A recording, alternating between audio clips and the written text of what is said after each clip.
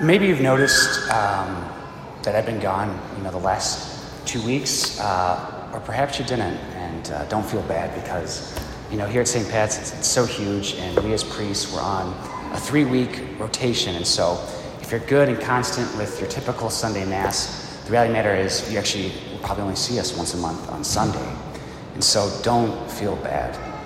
But if you did notice, and you did miss me, know that I missed you too. And I'm happy to be back.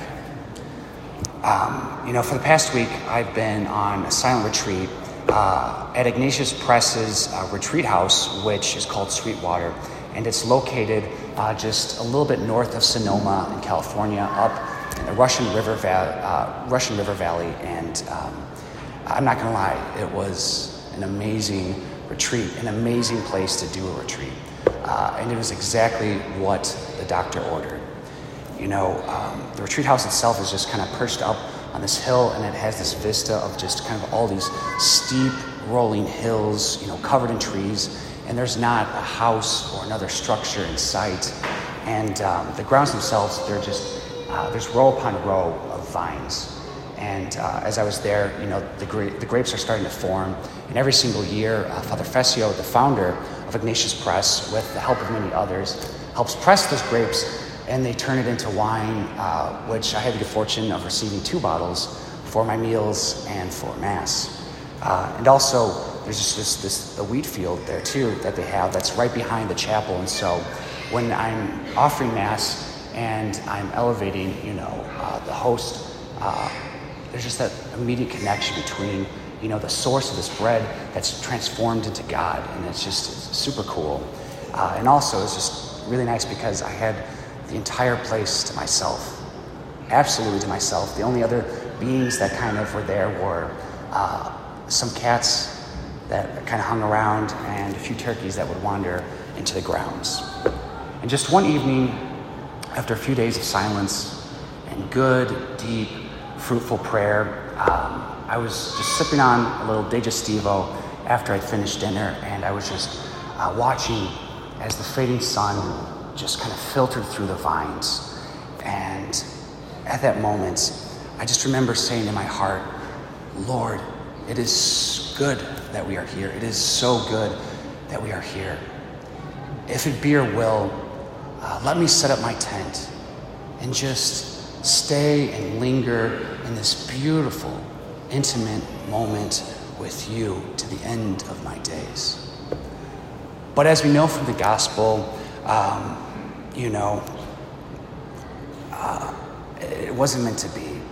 And at that moment, I knew exactly what Peter must have felt as he gazed upon our transfigured Lord. That unmatchable whiteness of his glory. I just felt this intense closeness with Christ at that moment, and I didn't want the moment to pass. I didn't want to descend down the mountain. Back to emails, back to paperwork, back to busyness, back to distraction, noise, confusion, bickering, and politics. But as we know from today's gospel, I just couldn't stay there.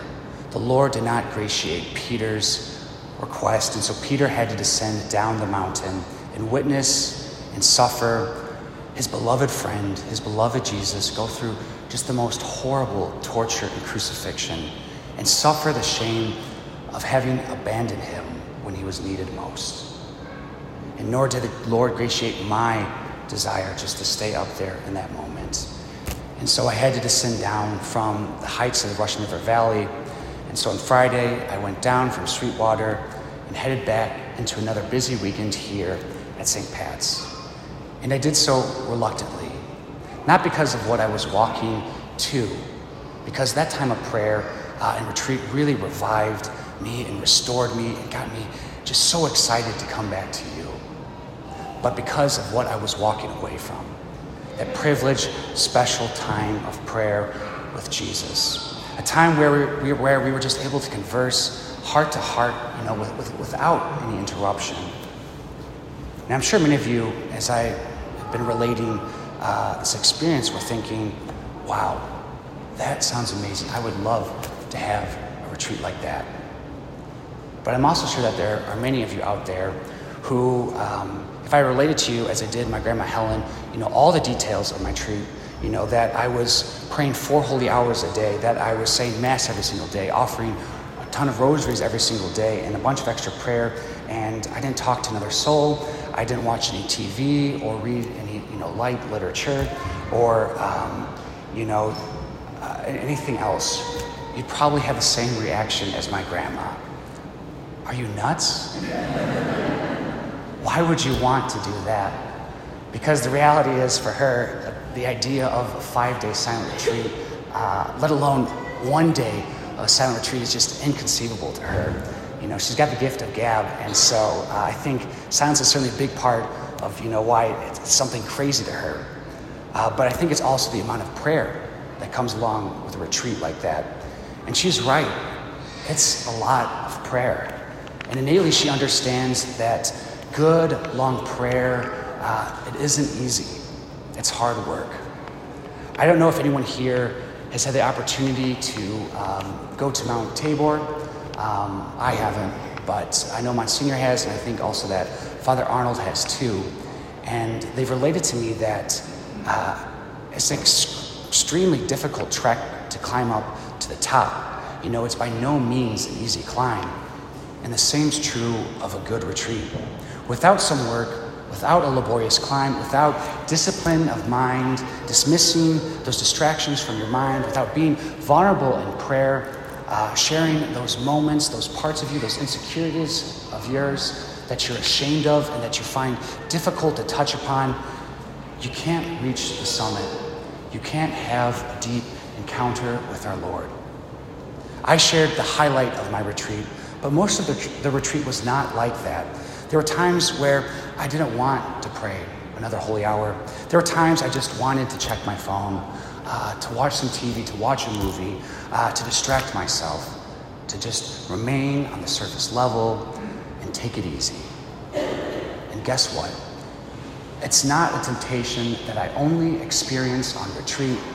It's a temptation that I experience every single day. And it's a temptation that you experience every single day.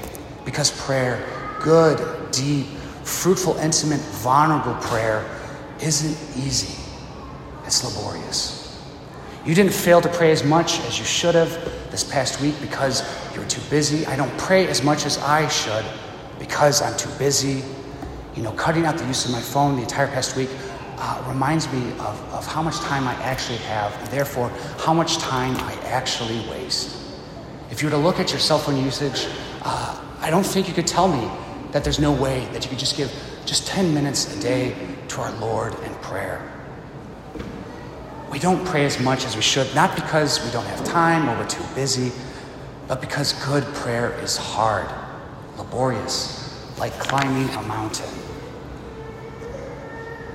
Every Sunday, every Eucharist, our Lord wants to have a deep, serious encounter with you, much like he did with his beloved disciples on Mount Tabor, and more than just simply wanting to transfigure himself before us as he does in a way by transforming the bread and wine into his body and blood. He wants to transform you. He wants to melt your stony hearts, calcified from the sins of the past week. He wants you to know how much you are loved, how much he loves you. But if we didn't make time for good prayer in the past week, if we didn't labor, if we didn't climb the mountain, God's transfiguration here on the altar today will seem but a distant thing, a far-off thing, and it won't touch our hearts. And we end up just robbing ourselves of those graces that we might have received, and the following week just becomes another week. We distract ourselves with the same distractions, and our hearts remain the same. Numb, cold, unchanged, untransformed. So climb. Pray more than you have this upcoming week, and have your hearts transformed.